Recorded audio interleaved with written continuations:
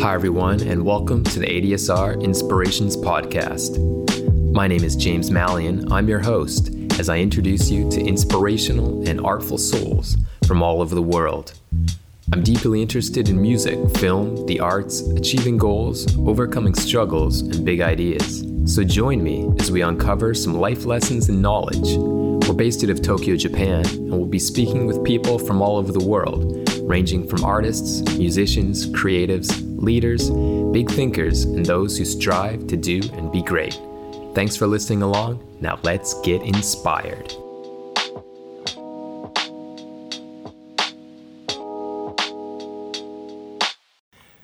What's up, everyone? It's your host, James. Hope you've been enjoying the season so far. Back again with another interesting chat for you today. Our guest on this episode is a Tokyoite by way of Michigan, USA, Drew Damron. I was introduced to Drew through our shared love of trail running and mountains, but I realized he has quite a unique and creative side to him that fits our show perfectly. Drew works professionally here in Japan as an English language librarian and has been for the past 6 years or so. He's deeply interested in community building and the connection libraries have with arts and artists. Personally, Drew writes, draws, produces YouTube videos, and more. So we get into all of that in our chat. He also connects his love of the outdoors and physical activities with other famous artists of the past here in Japan, and we close the conversation with some potential future projects and goals he has moving forward, both professionally and personally. Let's jump to it then. Here's my talk with Drew Damron, where we discuss libraries, art, mountains, and life.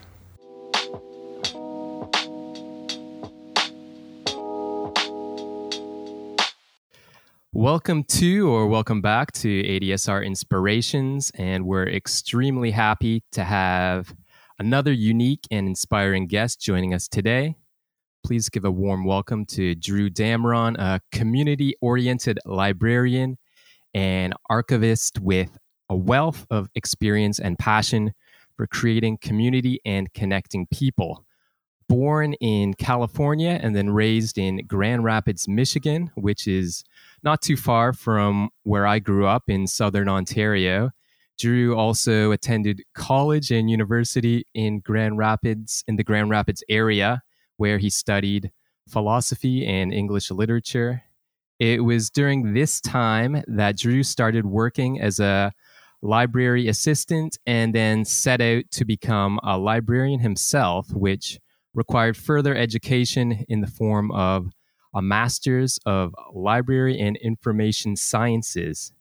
As Drew was doing this degree online, he used it as an opportunity to move abroad to Japan while completing his master's, with the idea of potentially returning home to pursue a job as a librarian upon the completion of the degree. Well, as life goes, things didn't quite go according to plan, or perhaps they did. And some 7 years later, Drew is still here in Japan, having completed that master's, and now has already spent 5 years as the library manager at the Tokyo American Club, and then more recently has transitioned into his new role as the senior librarian at Temple University, also in Tokyo. I feel like that's a pretty good lead up. And as you can see, Drew has a lot going on. So with that all said, I'm very happy to welcome to the show, Drew Damron. Thanks, James. You put a lot into that intro. I appreciate it. Thanks for the research. Well, just trying to set the table, and if people may have listened to, podcasts or interviews with you before. But, with that all said, there's a lot of directions that we could take this chat. Here on our podcast, we're always looking to connect and chat with people who are living and working here in Japan that are doing something a little bit different and unique, or, on a different path than the norm, I suppose. So you're the first foreign librarian I've come across working in Japan. So I think we can start there. Yeah.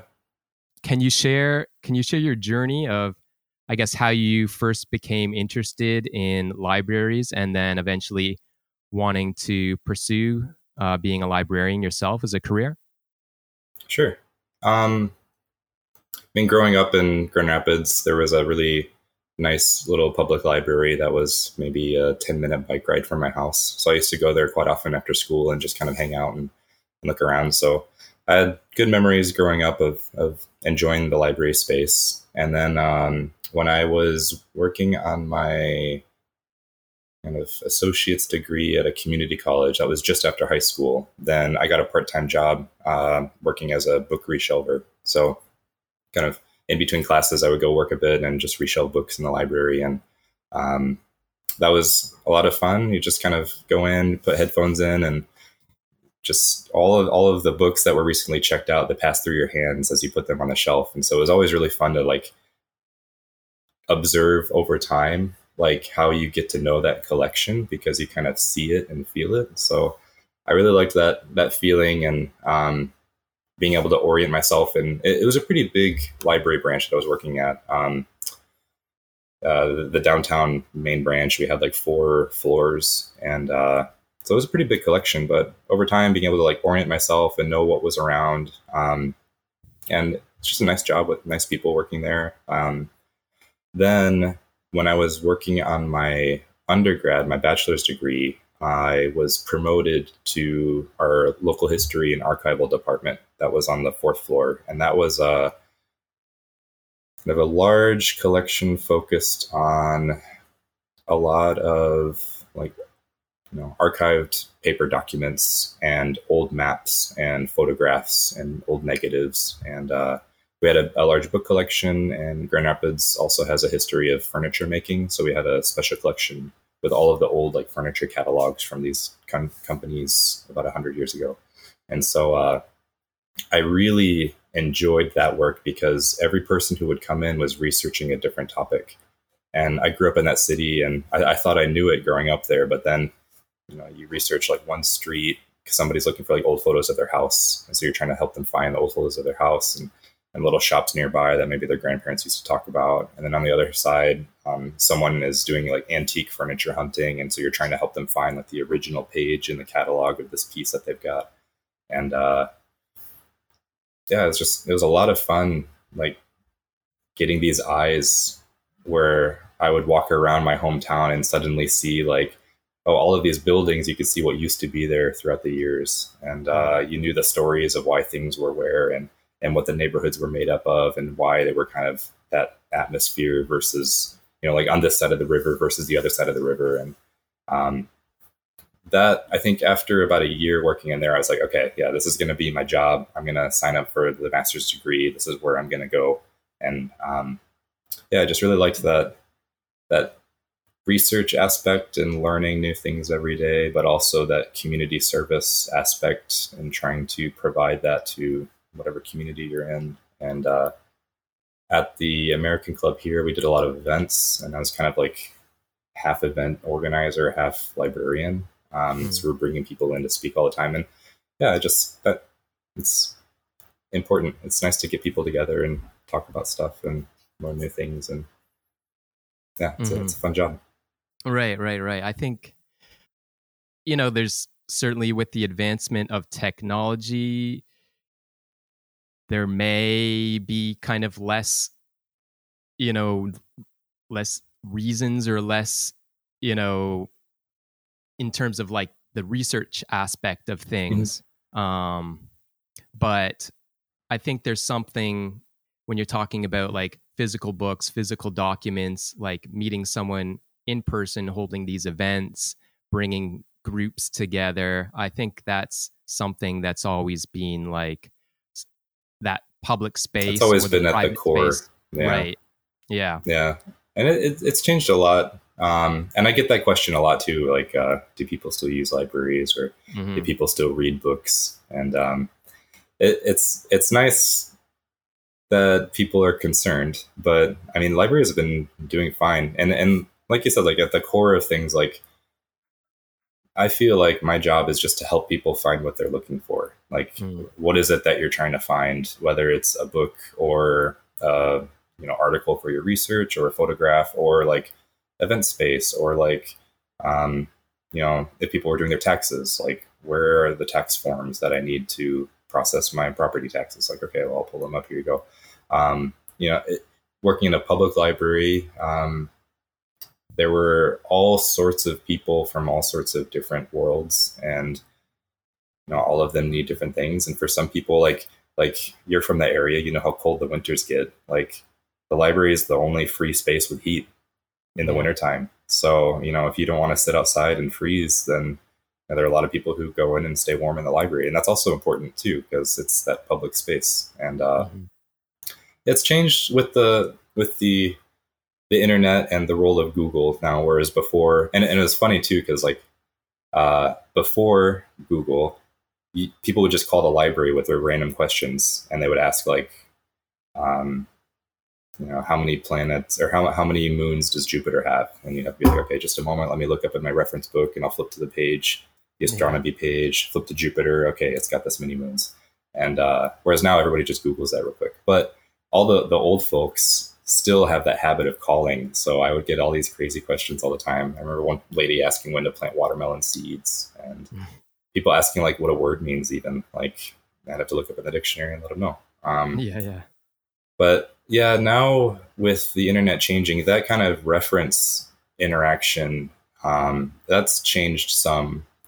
The books, I mean, people still read, and people got concerned about e-readers coming up and people reading ebooks. But since about 2014, I think publishing industry stats show that that's about 25% of readers like ebooks, and 75% still prefer physical books. And during the pandemic, like publishing industry did great. And I think also not just providing books, but providing space now too. And you see this in new library architecture, where before, libraries would just be the stacks of all the shelves of books, and you would come in and you would get what you need, and you would go. But now a lot of new libraries, it's like public space surrounded by the resources that you need, rather than all of the stuff like that's front and center. And so, yeah, maybe you're not in there for a book, but you're in there for an event, or you're in there because you need a place to meet, or you have a telework call, and you need a private room to go use for a little bit. So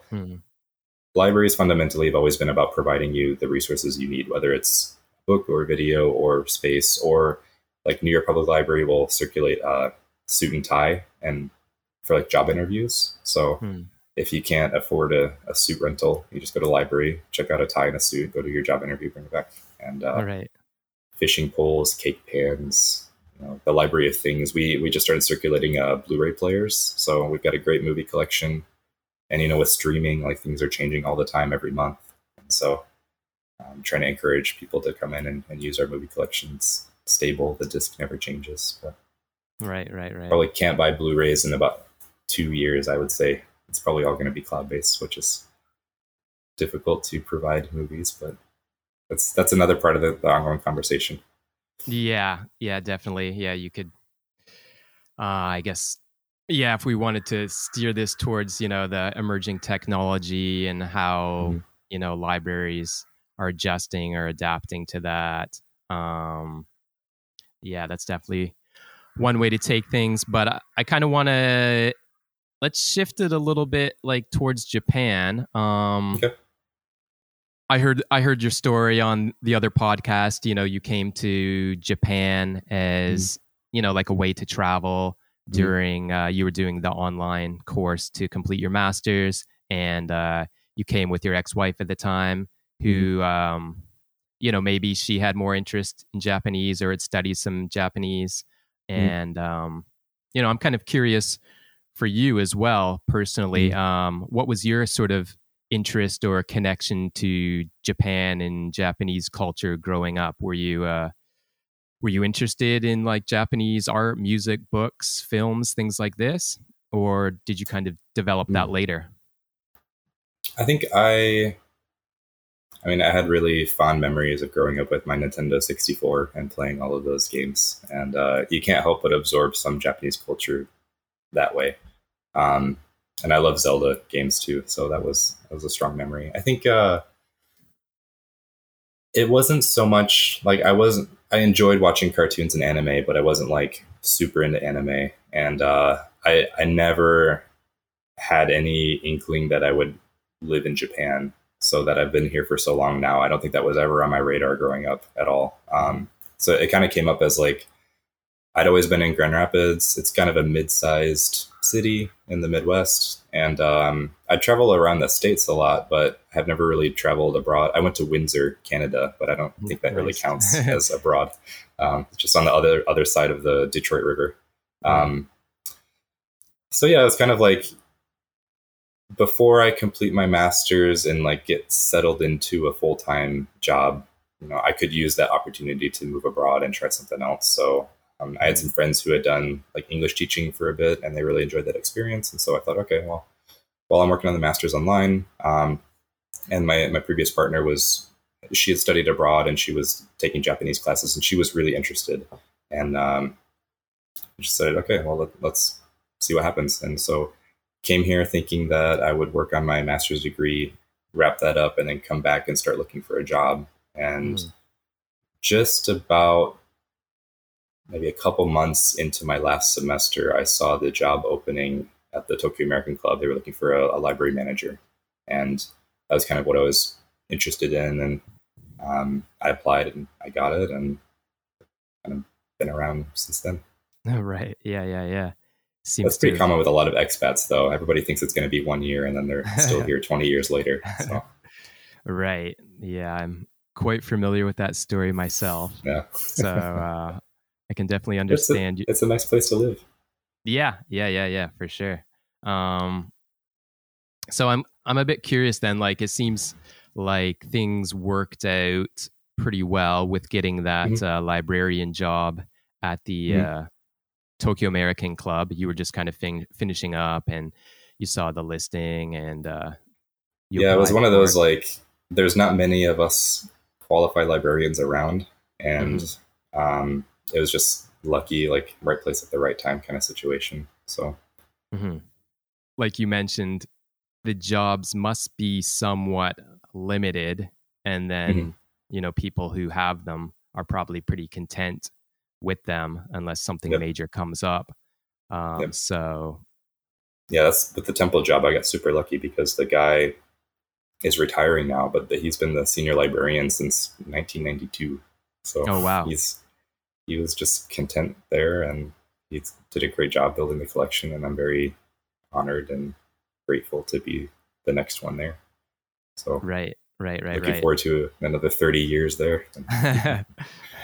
Nice, setting yourself up. um Yeah.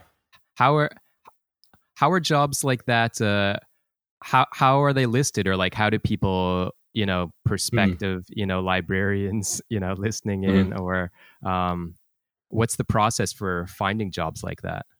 mm.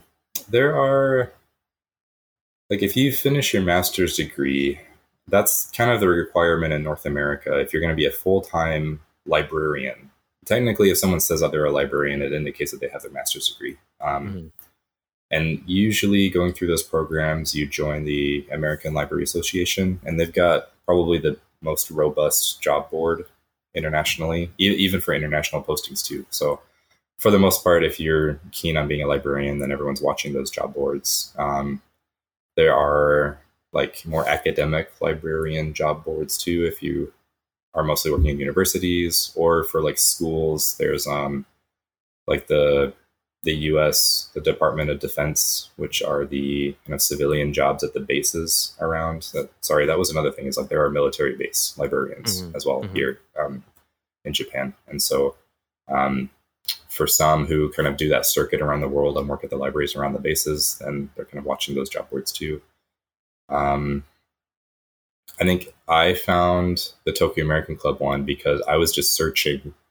I kind of did it periodically, but just like on a whim, just searched librarian jobs Japan, and that search pulled up the posting on the Tokyo American Club's recruitment page, along with like chef and fitness attendant and other stuff, and librarian was in there. So you just kind of have to search, but that's what we're good at. So not anything new there. Right, right, yeah. I guess that makes sense. Yeah.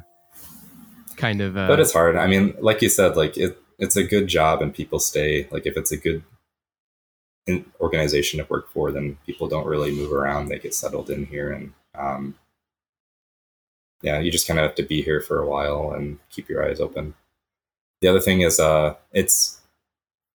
it's rare to be hired on and paid to move abroad.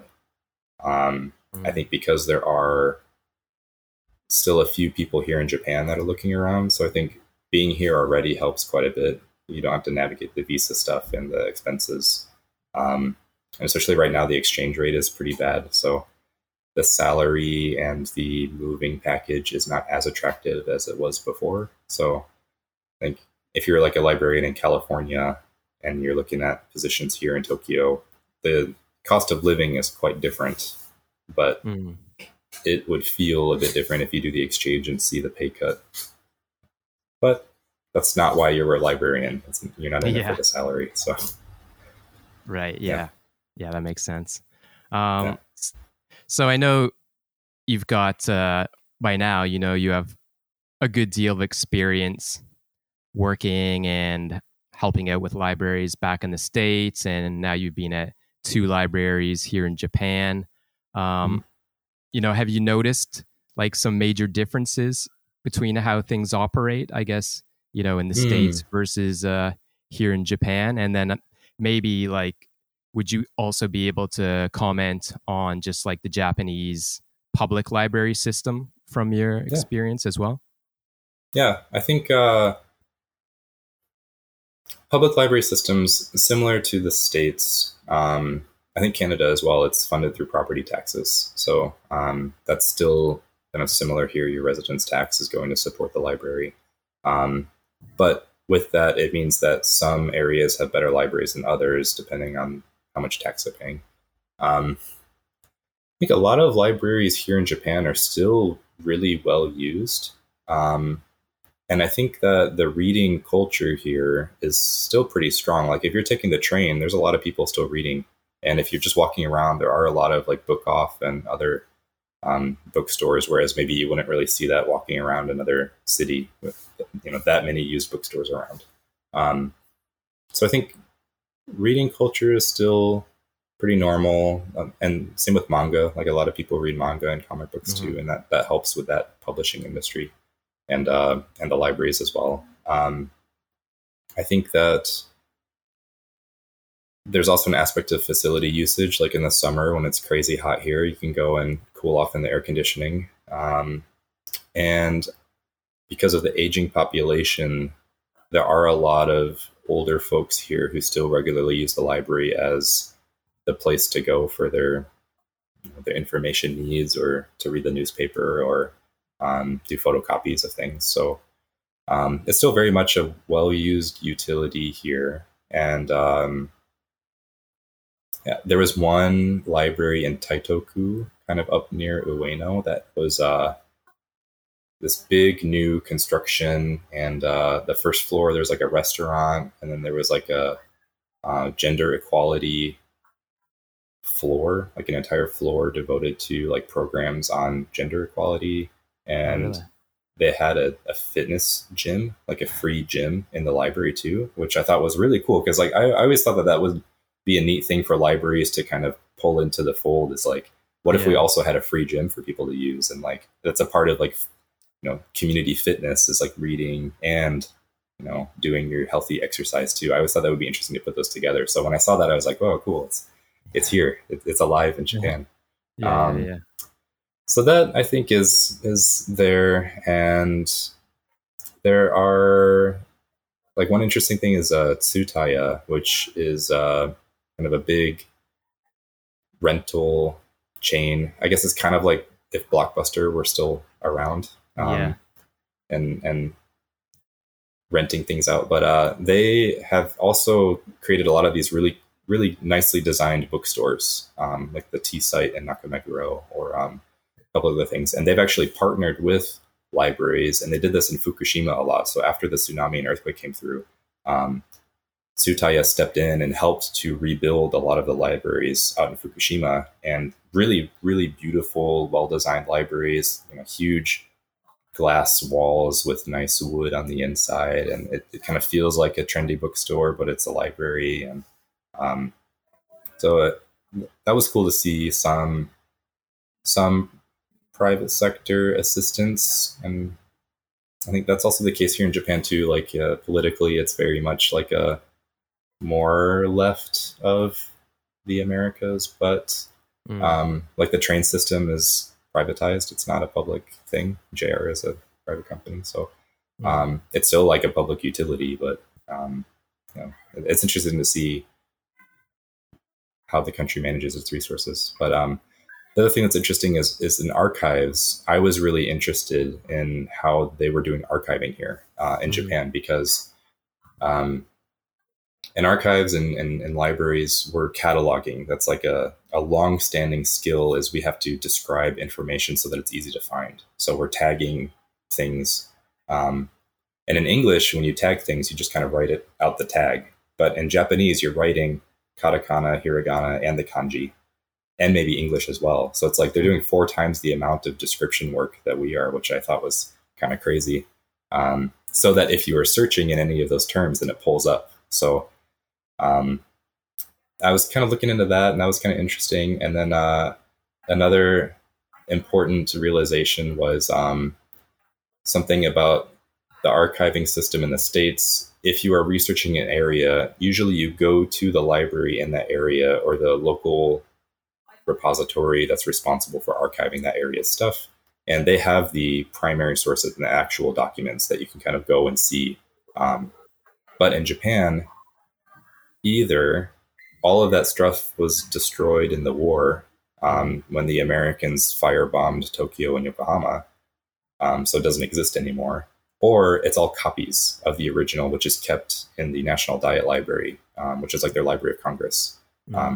So really, if you're doing research, the researchers are just using copies, and all of the originals are all kept in this like vault in Tokyo because of natural disasters, because there's only one of that thing. So I thought that was kind of an interesting approach to archiving here in a country prone to a lot of unfortunate accidents and war and natural disasters and stuff. And It didn't really dawn on me. Like when I asked the archivist, I was like, "Oh, can I see do you have any original Japan Times newspapers in Yokohama?"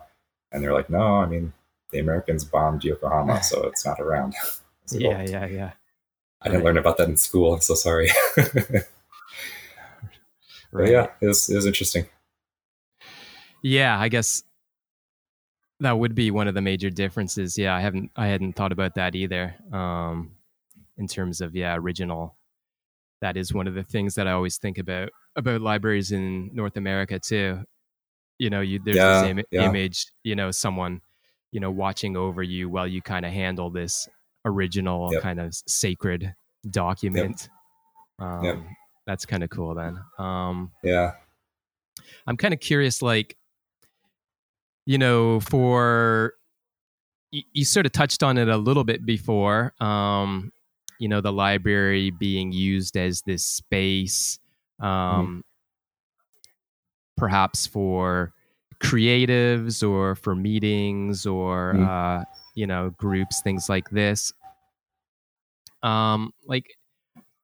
What ways do you kind of see libraries as this space that can sort of foster inspiration or encourages artistic expression? I guess, being at a university or being at certain specialty libraries, you might see this more than others.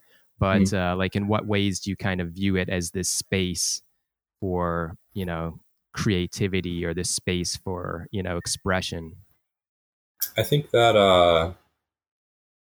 a lot of libraries have started to do an artist in residency program, which is kind of interesting, where New York Public Library, they actually have an apartment that's near a library that the artist will live in, and they will do work and they'll do an exhibition from the time that they stay there. Also, my hometown library would do a program called Music in the Stacks. And so they would actually in their biography room, they would move the tables out and they would set up amplifiers, and a band would go in and they would play music, live music there in the library stacks, and people would just kind of hang out and listen. There are makerspace things that are growing up around the world now. That's kind of a new trend in providing 3D printers, just in the same way that they would provide photocopiers as well.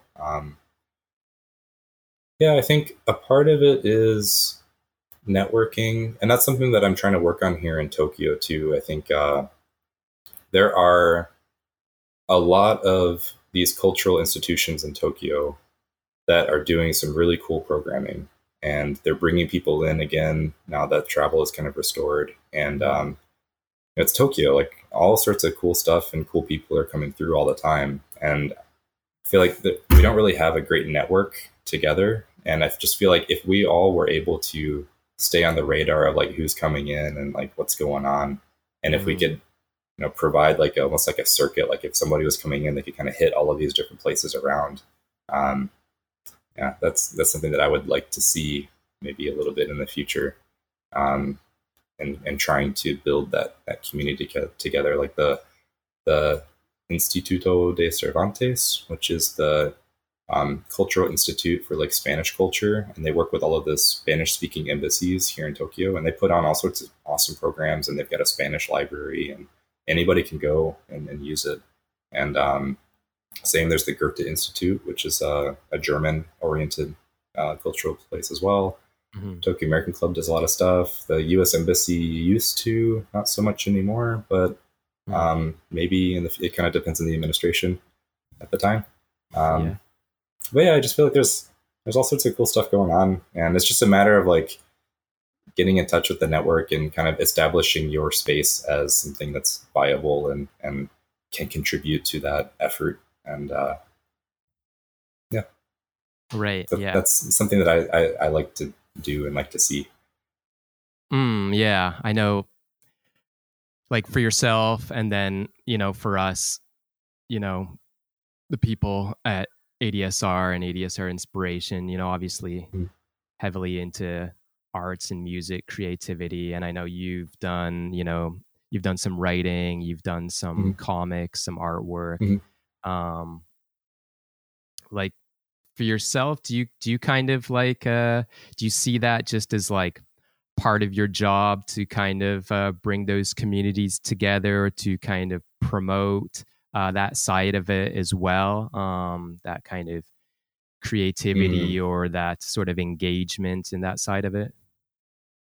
I feel that way. I know that it's not always in the job description of the librarian to be doing things like that, though. So I think you do have to be kind of careful where you are still providing and supporting the library's mission, and you're not kind of doing all of these fun creative projects kind of at the expense of that kind of stuff too. So it is a lot of like relying on your team and trying to see like what kind of library you're working at too, and what the mission and vision of that particular space is.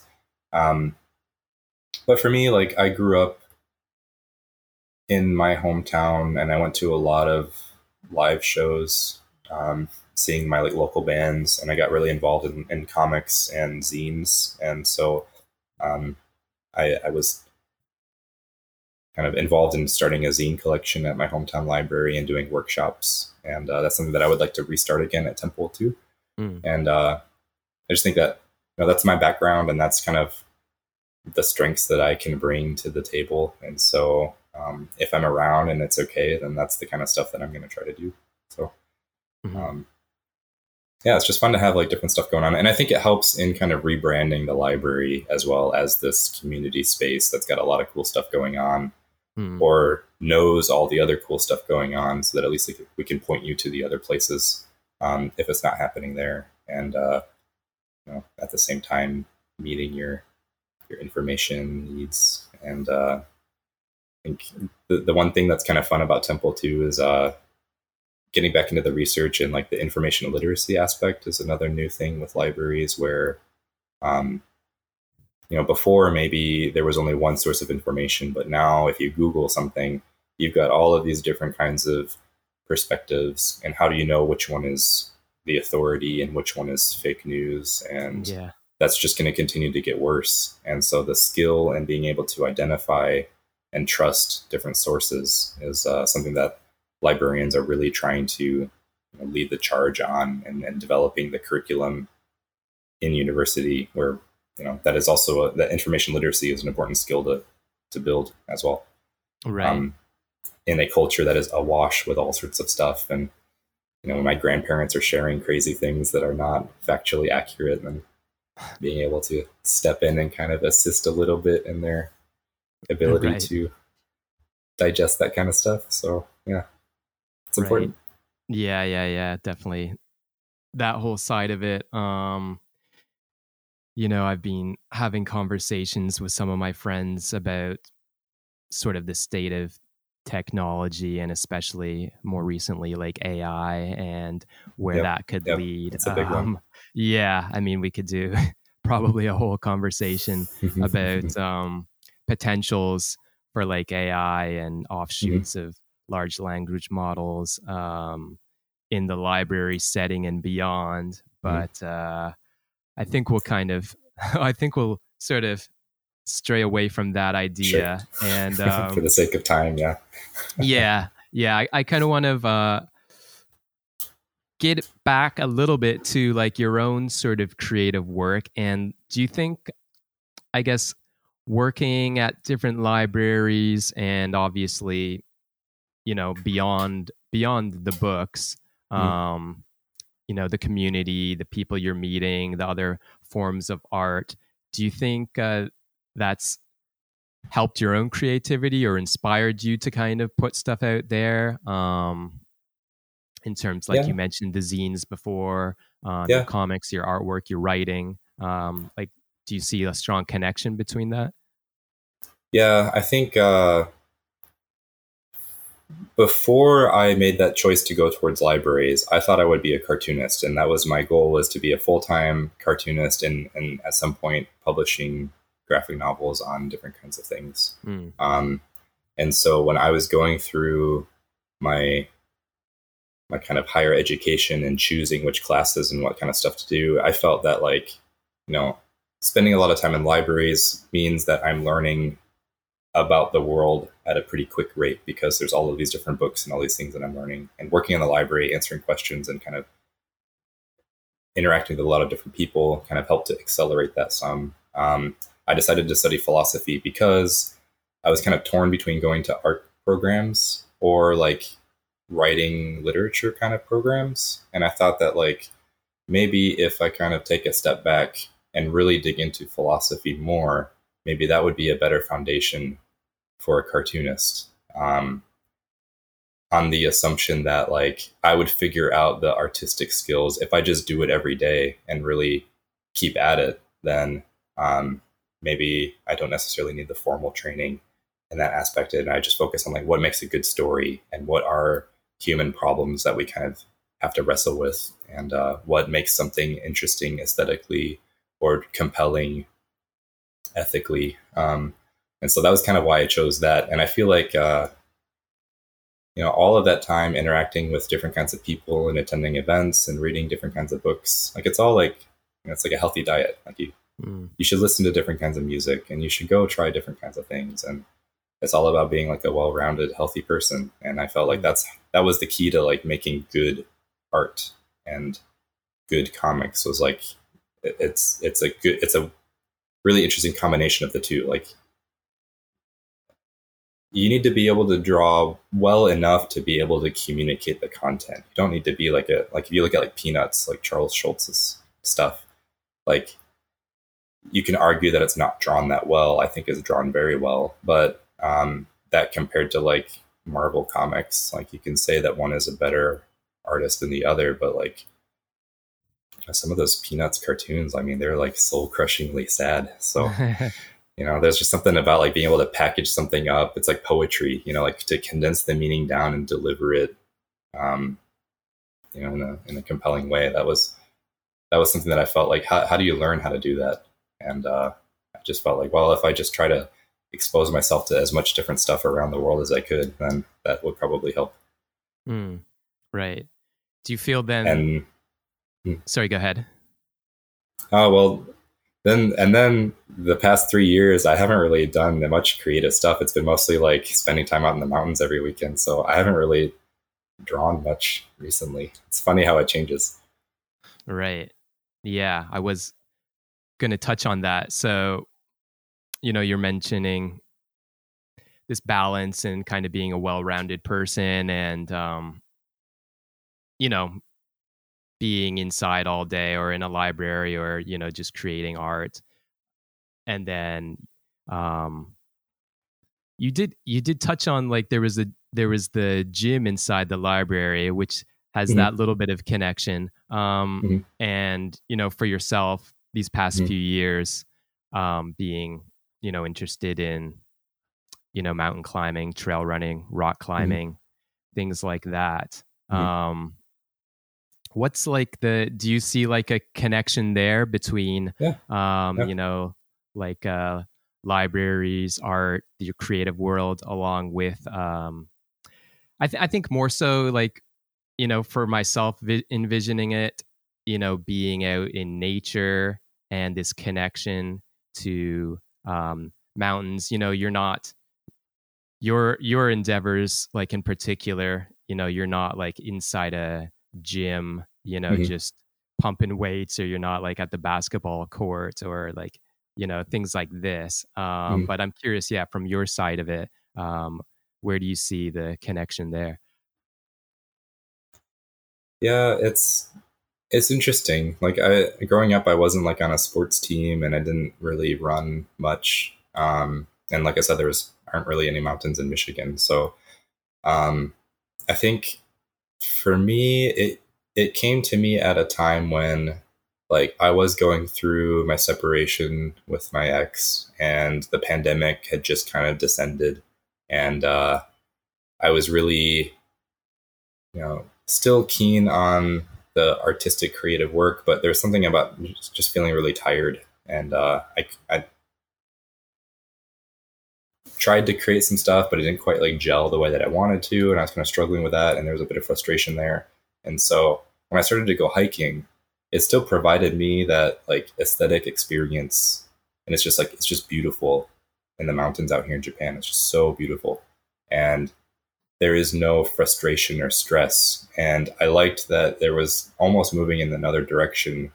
And I think that's partly how I came into trail running too. But like there was something interesting about like digging into that kind of like physical activity and the aesthetics involved in that kind of activity versus drawing or writing.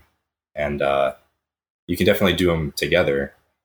But I just felt like kind of exploring this other side of me too that was new, and something about it that I really liked, and it taught me a lot of stuff about myself. And if anybody you've run an ultra marathon, like it teaches you a lot about yourself that you normally wouldn't experience. So um, yeah, there's just something about like getting out and seeing how beautiful nature is, and just how accessible it is for people to like. You don't need to be a highbrow intellectual, and you don't need to know all of this different kind of stuff and drop all of these references, or really struggle to make something really profound. Like just go outside and enjoy nature. And something that was just really, it was kind of meeting that need. um, and that idea of improving myself, like with trail running, it was nice to kind of feel that growth and that skill. And I had been kind of stressed at work too, so there's something really nice about like you go outside and you're on the trail, and either you continue running or you stop and you go back home. And like those are you're reduced down to those two choices, whereas normally through the day you're just like bombarded with so many choices, and you have to think and do all this different stuff. And it's just something nice about like go out to the mountains. I don't have Wi-Fi, nobody can get a hold of me, and I'm just either going to go and keep going, or I'm going to feel like I'm done and go home and just not really think and just run and just take it all in, and feel that fatigue and tired at the end of like a good day's hard work, and enjoy a big burger and a beer afterwards. And there was just something that like, yeah, like that was really satisfying. Mhm. And still is. Um, So yeah, I do think there's something there. I read, I don't know if you read Haruki Murakami's What I Talk Sure. About When I Talk About Running. Yeah, So I yeah. read that also, and I at the same time I read Sun and Steel from Yukio Mishima, Hmm. and it was interesting to kind of compare the two books together, not only because they're both prolific Japanese writers, but they both are very creatively skilled people with this active physical side to them too. Where for Murakami, it was running, and he really liked running, and he was exploring how running was helping his creative process. And for Haruki Murakami, or for Mishima, it was more like bodybuilding, um, and that samurai culture. Um, that one's a bit more abstract and poetic, but it was kind of interesting to see how they connected it and how those activities kind of fulfilled the same creative need for them too, Mm. Yeah. in a very different Um, way. Those two guys are very different. right. Yeah, no doubt. Um, yeah, I can definitely relate to a lot of those ideas myself. And, like speaking for my brother, who he DJs, he produces, he's in a band, but he kind Mm-hmm. of always needs to have, he goes surfing quite often. And, before Mm-hmm. he was, big into rock climbing and big into snowboarding. And, um, I think a lot of artists kind of need that. I don't know if you want to say counterbalance, or you need that other side of it. Of Mm-hmm. course, you're going to find the outliers who just are really obsessive about that one thing, and that's all Mm-hmm. they do. But Mm-hmm. for a lot of people, that physical Yeah, expression, I think it kind of um, it's very helps out grounding. the other side of it. Yeah, right. Yeah. Listening to some famous ultra runners or runners who have written books as well. I'm thinking in particular to some of Dean Karnassus's books.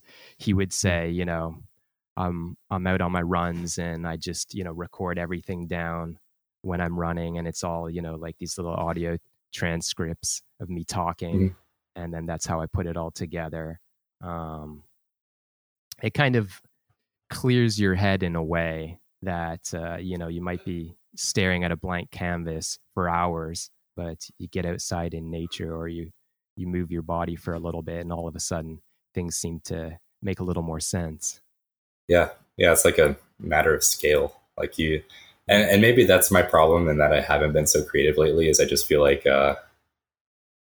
uh, like yeah, you're staring at the blank canvas for a while. You go outside and you enjoy nature, and it's like, oh, it doesn't really, it's not really that important because you kind of get that experience elsewhere. And so it's like that need is being met already, and I just feel like, oh, I don't really feel like drawing anything. I'm gonna go run outside for a bit. That's more. That's it's more direct, like to the source. It just goes like straight there, Mm. rather than having to struggle over the page. But I do really like there a lot of artwork that's derived from mountains, and reading the romantics, like the English romantics, and William Wordsworth stuff about being outside in the Lake District. And there's a lot of really great Japanese artists. Hiroshi Yoshida does these really beautiful prints um, that he kind of put together when he was out climbing, like Kitadake and all of these other like big alpine climbs. Really Hmm. beautiful Shinhanga prints. And Umetaro Azechi, who was kind of like a folk artist. He just kind of like lived out in the mountains and did these really interesting, like very simple but beautiful block prints. And yeah, I've been kind of into that lately too. Mm. For comics, I think for poetry, trying to combine and like reduce and simplify down, I've been kind of working with that some, where maybe it's kind of scenes, but like when you're running, you only kind of have like a couple ideas that come in. Maybe, I don't know. For me, when I'm running, my attention span is very low. And I feel like I don't, like some people think like, oh, you spend all that time out there thinking and you're in your head. And it's like, I'm not thinking about anything. I'm just moving. Like Yeah. I have a very small attention span when I'm running, which is why I like it, because like I don't really have to think about anything, just do it. Hmm. Hmm. And so yeah, something about like trying to find that balance and like the scenes. and those kind of fleeting thoughts, and trying to make them cohere together in like a nicely readable little page. That's been kind of the new project. Mm. I think, yeah, one of the things that comes to mind for me too is like you mentioned, being in the moment, or maybe like more of a like flow state with some of these activities. I'm thinking like to my brother doing surfing and rock climbing and stuff like that, or if you're mountain climbing or like trail Mhm. running. Trail running in Japan, you know, is, I don't know, 80-90% like in the mountains usually, Mhm. right? Versus, I guess, if you're road running, or, you know, maybe just like a flat trail, you know, loop or something, you Mhm. know, maybe in North America, Mhm. then maybe like just from my experience and my image, you know, if you're road running the same route that you do all the time, and, you know, then maybe you might have some different ideas, or, you know, you might not have to be as Mhm. aware of your surroundings, whereas Yeah, if you're, you know, on some steep mountain, or you know, yeah, you you're should know where you are. surfing, Yeah. yeah, something like that. Yeah, I think that's kind of where I'm at now too. Again, applying this healthy diet aspect. Like I got really into running and trail running, and I was like doing all sorts of races throughout the year. And I just I'm kind of at a point now where I feel a little bit run out, and I kind of need a little bit of space from that. And like Mm.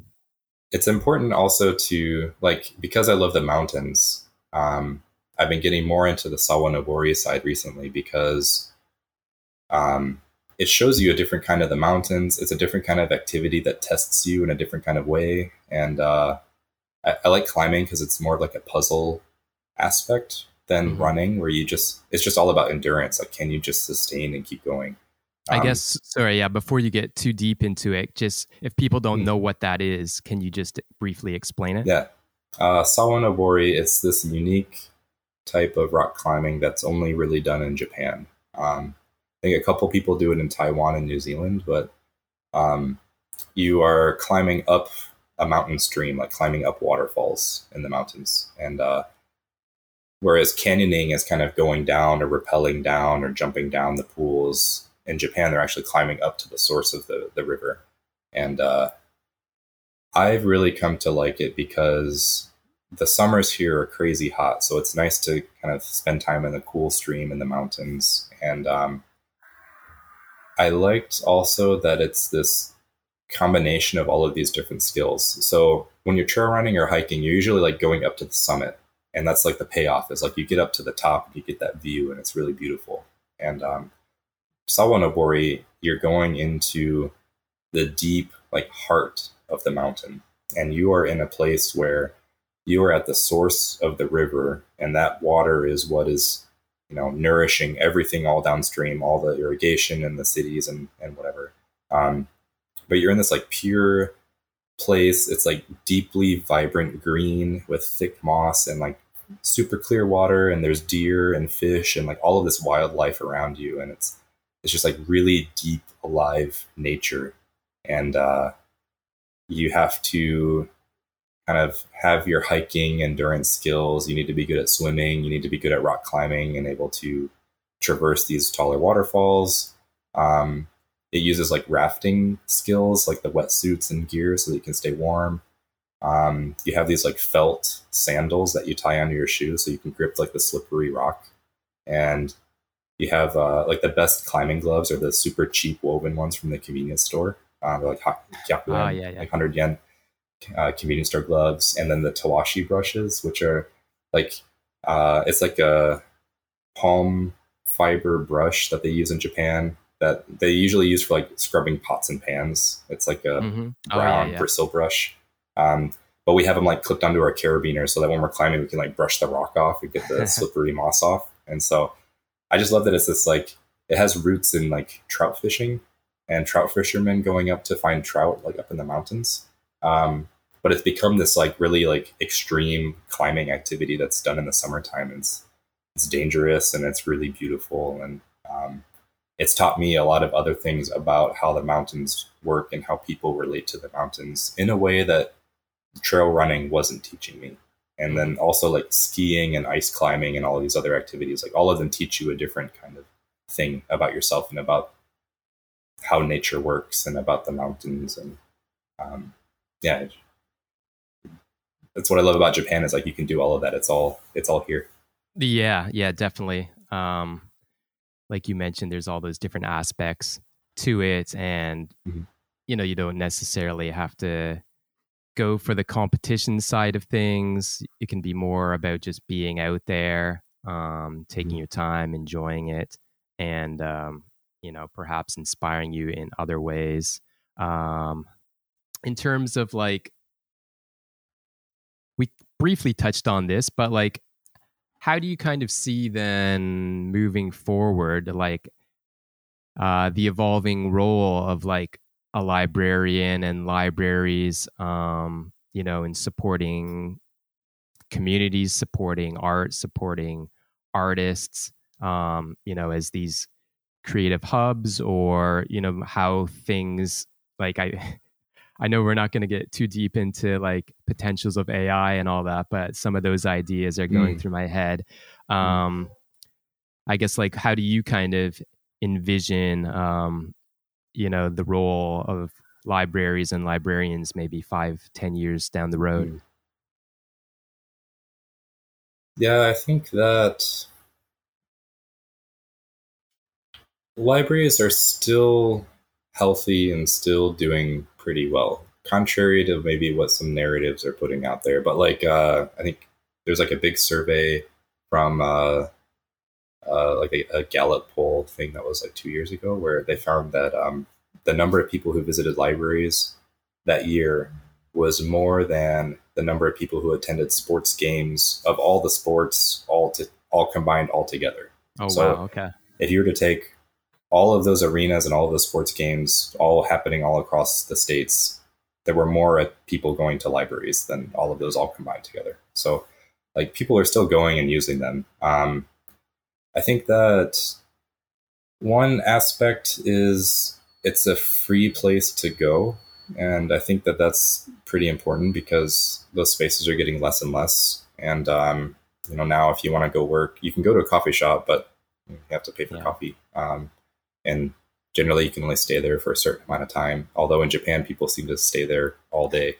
Um, and I think that as things change, like I think with telework and like more like fluid work options, I think libraries will, if they can pivot and kind of provide that resource, I think that that could be really interesting. Where you have these co-working like WeWork, like these subscription-based co-working places, but like really like it already exists in libraries for free. You can just do it there, and Yeah. if you just kind of get a little bit of investment and can kind of flip some of those resources to make it a comfortable place to hang out and work, um, then I think that that would be really healthy for those libraries. But yeah, it's just about like getting to know your community and providing what they need for free if possible. And if they continue to do that, then I'm not worried about it. One thing with AI and tech changes, I guess that's a bit frustrating, is like for a long time we've been able to provide movies for people for free. And that's getting harder to do with like Netflix is producing their own stuff and you can only watch it through a Netflix subscription. And like as much as I can try to lobby Netflix, they're never going to give a library subscription out. They want all of you guys to all subscribe Yeah. individually. So there's a lot of conversations as far as access goes now between the American Library Association and things like that, where is it a right as a citizen to have access to these kinds of things, or is it okay to block it off in that kind of manner? The creativity stuff, I think that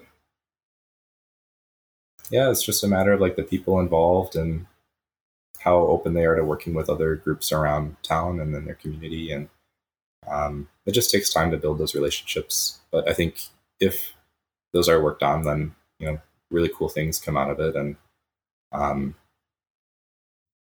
think with AI, it's an interesting tool. I think as an academic librarian, there's like recently for like citation, if you want to cite a source in your paper, the discussion now is like, how do you cite AI content that's created? Like who is the authority? Who made it?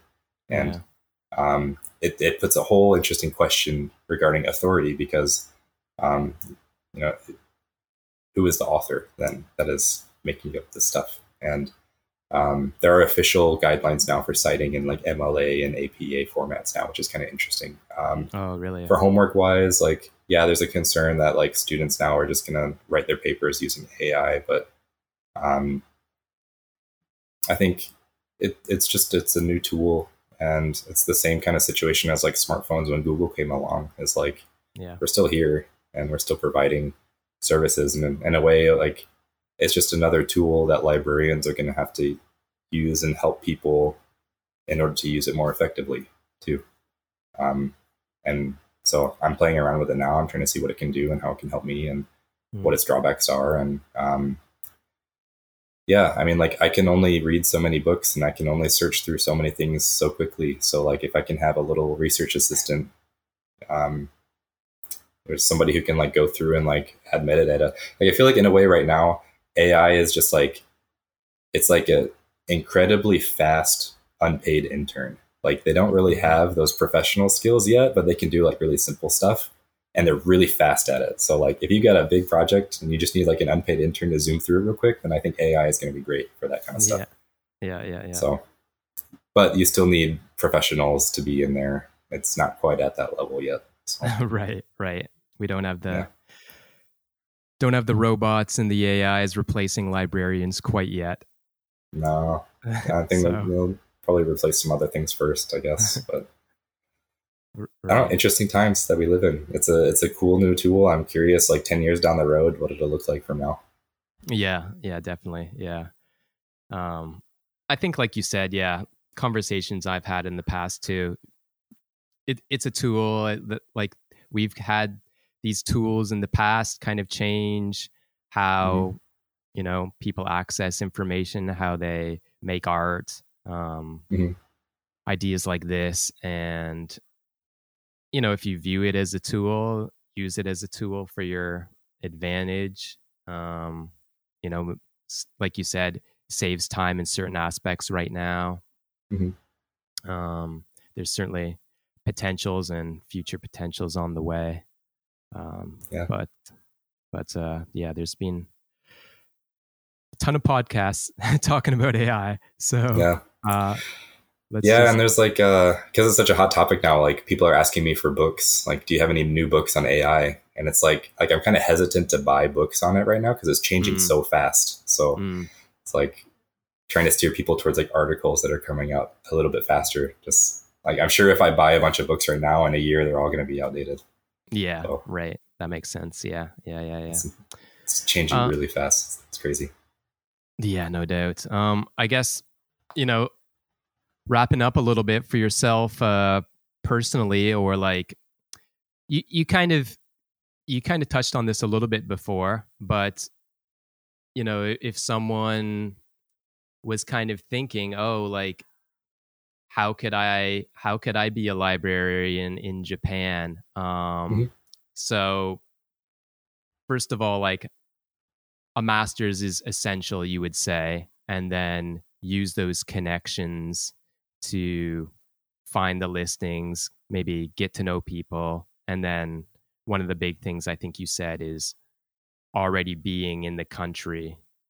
Already being in the country helps. It's not totally necessary, but it does help. But then it's a matter of like, if you come over here, it might take some time to find something too. Having a master's does help, because I think that's a part of the situation why I'd still stayed here is like, there are a lot of people fresh out of the master's programs that don't have library experience, and they're all applying for jobs everywhere right now. So like, if there's a full-time librarian position, there could be like 100 applicants for that job. Yeah. So it is pretty competitive because it's an enjoyable, meaningful career. So you just have to kind of do your best to highlight your skills and what makes you different. And I think being in Japan is great. making sure that you also are very passionate about libraries and not just want to come here just because you want to live in Japan is helpful. Mm-hmm. Depending on the kind of library you want to work in, making sure that you got some experience with that kind of library or like adjacent institutions. Right. But yeah, I mean it's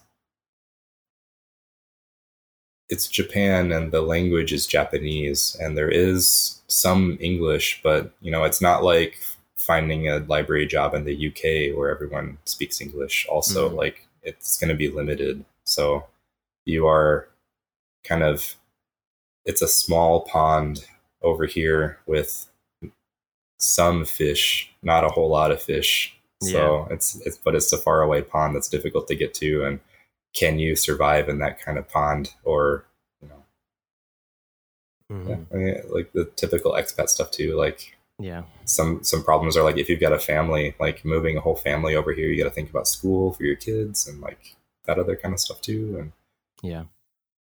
yeah, Yeah, definitely. similar to other jobs. Yeah. Yeah. And then in terms of actually working in a Japanese public library, that's a whole other thing entirely, I would imagine. Yeah, I've seen like in Azabu, Juban area, the libraries Mm-hmm. there, like in the Minato ward of Tokyo, there are more international people living there, and that's kind of where a lot of the embassies are. And so Mm-hmm. I have seen like internship programs where there are expats that are working in a Japanese library, but just for example, if somebody in Japanese comes up and asks you, like, do you have any books on this particular topic in Japanese? Not only Yeah. you need to be able to understand the question, you need to be able to search for those things, and you need to be able to know that that resource is going to provide what they want to. And so, if you can do all that in Japanese, then you will be fine at a library. But if that's going to cause you stress with every interaction, then it's not going to be a very fun job for you. Yeah. So, Yeah, definitely. Right. Get those skills down, potentially get your I wouldn't know the requirements, but potentially like getting your N1 in terms of the language proficiency test, maybe a yeah, requirement as well. Yeah. understanding a lot of kanji is going to be very helpful in that job too. So, Yeah. No doubt. No doubt. yeah. Yeah, cool, man. I got to thank you for this in terms of like some upcoming projects. I know like you mentioned you're still love exploring the mountains, and Mm-hmm. you've done some writing recently. I'm sure you have Mm-hmm. some ideas about comics or zines, or what do you kind of have in terms of some ideas or projects or things that you're kind of excited about in Mm. the near future or the not so near future. Yeah, for now, I'm still kind of getting settled at my new job and trying to get myself up to speed over there.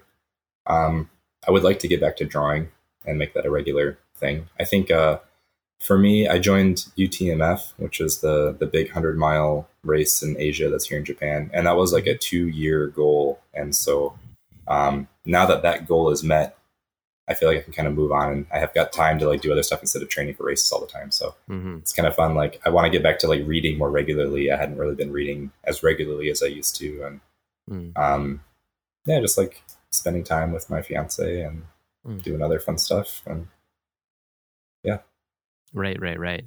Um, yeah, I kind of feel like I'm at the point where like I kind of want to relax a little bit and just yeah, yeah, chill. yeah, yeah, right. Yeah, I hear that. You don't always need to necessarily have something on the calendar or have this deadline Mm, or yeah, I that's think good. It goes in waves. Like you get that itch for like a year or two, and then kind of goes down a little bit. So I'm excited for that to come back. But right now, I'm going to enjoy this low point. right. Yeah, I think also in terms of like creating art as well. You know, maybe when you have that opening or you feel a little bit more free is Mm, when some of those ideas might come out as well, mm, whereas like um, people who are working as artists like freelance or full-time and they have those deadlines, um, and the pressure that adds Yeah, it's to got to it. be hard. It's got to Yeah. be so hard. I can't do that. Yeah. A lot of respect for people who can like really manage and thrive in that kind of environment. That's not me though. Mm. Yeah. Yeah. I kind of feel the same way about that. And, people I've talked to in the past, yeah, I guess it depends on your mindset as well. Some Yep. people, that's the life they've made for themselves and they're used to it. But Yeah. cool. Yeah, I got to thank you once again for Yeah. coming Well, on and thanks for having me. having the chat. I just have a couple final questions that I ask every guest, if that's cool. Yeah. So, as this is called the Inspirations Podcast, they kind of relate to that. So, the first one is what is something, or it could be someone. You don't have to limit it to one, but Hmm. something or someone that has really inspired you, either in your life or in your work.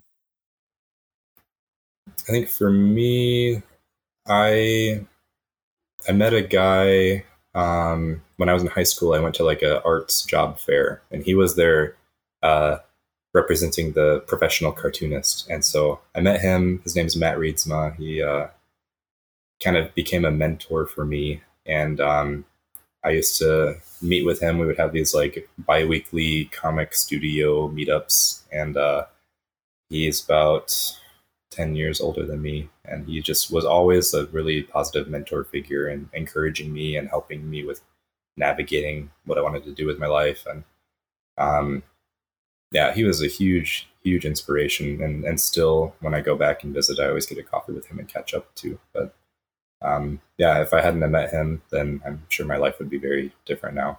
Mm. Cool. Yeah. Can people sort of like check out some of his work, or does he Yeah, have? he was the same kind of situation where he was a heavy cartoonist. He became a librarian and kind of pivoted. So now Mhm. he is a world class user experience librarian at a university, doing a lot of like web design stuff. So you can check out Oh, wow. his professional website and some of his coding. But I don't think he's as proud of that as his comics from way back when. But yeah, Cool. you can look up his stuff online. He did like a diary comic. Like every day, he would do a little 4 panel journal Mhm. comic, and he did that for years. And a lot of it's pretty funny. Okay, nice. Yeah, like you say, sometimes these things sort of flow, Yeah, ebbs and flows. Cool. but he All still right. draws with his daughters and puts them up sometimes, so he's still at it. Oh, okay. So, is there like a website that we can put in the? Yeah, his zine was called High Maintenance Machine. Okay. So I think if you look that up, then you can still find it. It's a quote from the Mountain Goats, the band. Nice. Okay, cool. Yeah, we'll put that link up then. Yeah. And last one for you then. So, I guess on the flip side of that, some people, see what you're doing, whether it's the work you've done, you know, at the libraries, or they see some of your writing, they see some of your art. Um, what does it mean for you to be inspirational to other people? Um,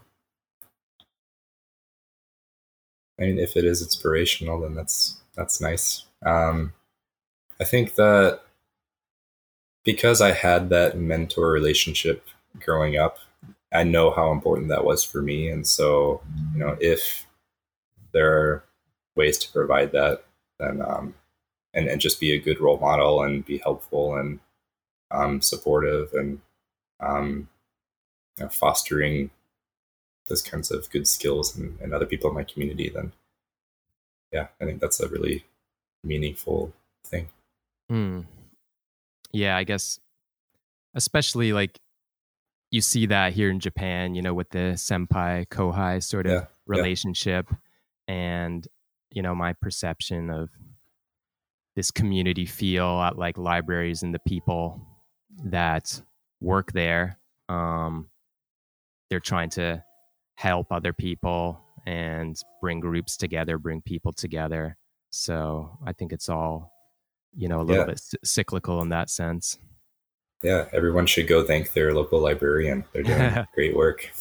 But they're all very cool people, and like because they're not teachers, right? They're not professors. They're not like there's no power dynamic. They're just there to help you find stuff. So Mm. it is kind of a unique resource to have. Yeah, yeah, I think that's a good point too. Um, yeah, right. So, yeah, that's one thing. There's a lot going on at libraries that people may not realize. Mm. So, head on down, whether it's in a university setting, a public setting, school setting. I think it's they're all around, easy to access. So, I know when I first came Oh, to Japan, that was one of the first places I went to, and they offered basically free Japanese lessons, mhm. and there's a bunch of programs that they offer for different things. So Yeah, and even if you don't take advantage of that stuff, like even just walking in the door is like a very important, useful usage statistic that can be used to like validate the existence and funding of a library. So like just mm, people in the door is like already a huge help. So no definitely, pressure to join anything. Just visit and hang out for a bit. yeah. I'm sure um, the people working at the libraries want people like that, and they want those, despite probably the amount of regulars that they get. They want those new people coming in as well, right? Mm. Yep. Yep. Cool. All right, man. I got to thank you. Yeah, one more time. And if people, want to follow what's going on with you, waiting for that next zine to come out, or Yeah. where's the best place to see what you're up to? Uh, I've got Instagram, and Hmm. I put stuff up on my YouTube channel sometimes if I go out on a trip.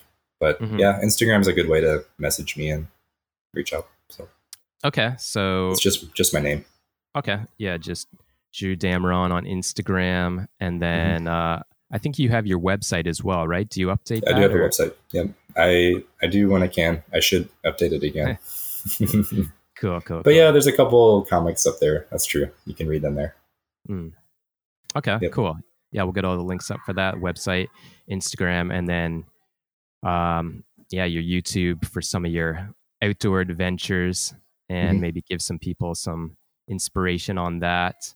Um, yeah, like you said, climbing up those waterfalls is the kind of next thing that to Yeah, get. it's unique. It's really fun. Right. Yeah, I did notice that's one of your recent videos, I believe, right? Mm, yeah, I just put one up. Cool. Okay, yeah. Once again, thanks for coming on, Drew. Yeah, it was good Yeah, to thanks, James. it's good to meet you. Good to chat with you. Perhaps one day we'll get out there for a run Yeah, together. yeah, for Uh, sure. Let me know. um, yeah, cool. All right, that was Drew Damron, and this is James Mallion with ADSR Inspirations. Until next time, thanks for listening. So there you have it. That was my chat with Drew. Make sure to check out his YouTube page if you're interested in his outdoor activities. He also has articles frequently coming out in the Japan Times. Then keep tabs on his homepage if you want to see some of his art and possibly a new zine in the future, as he mentioned. Once again, much love and gratitude to all the listeners who enjoy meeting these creative people here in Japan as much as we do here at ADSR Inspirations, and thanks to our small but amazing team of Leona and Sean for making this show happen. That's all from me, your host James. As always, thanks for listening. Stay inspired.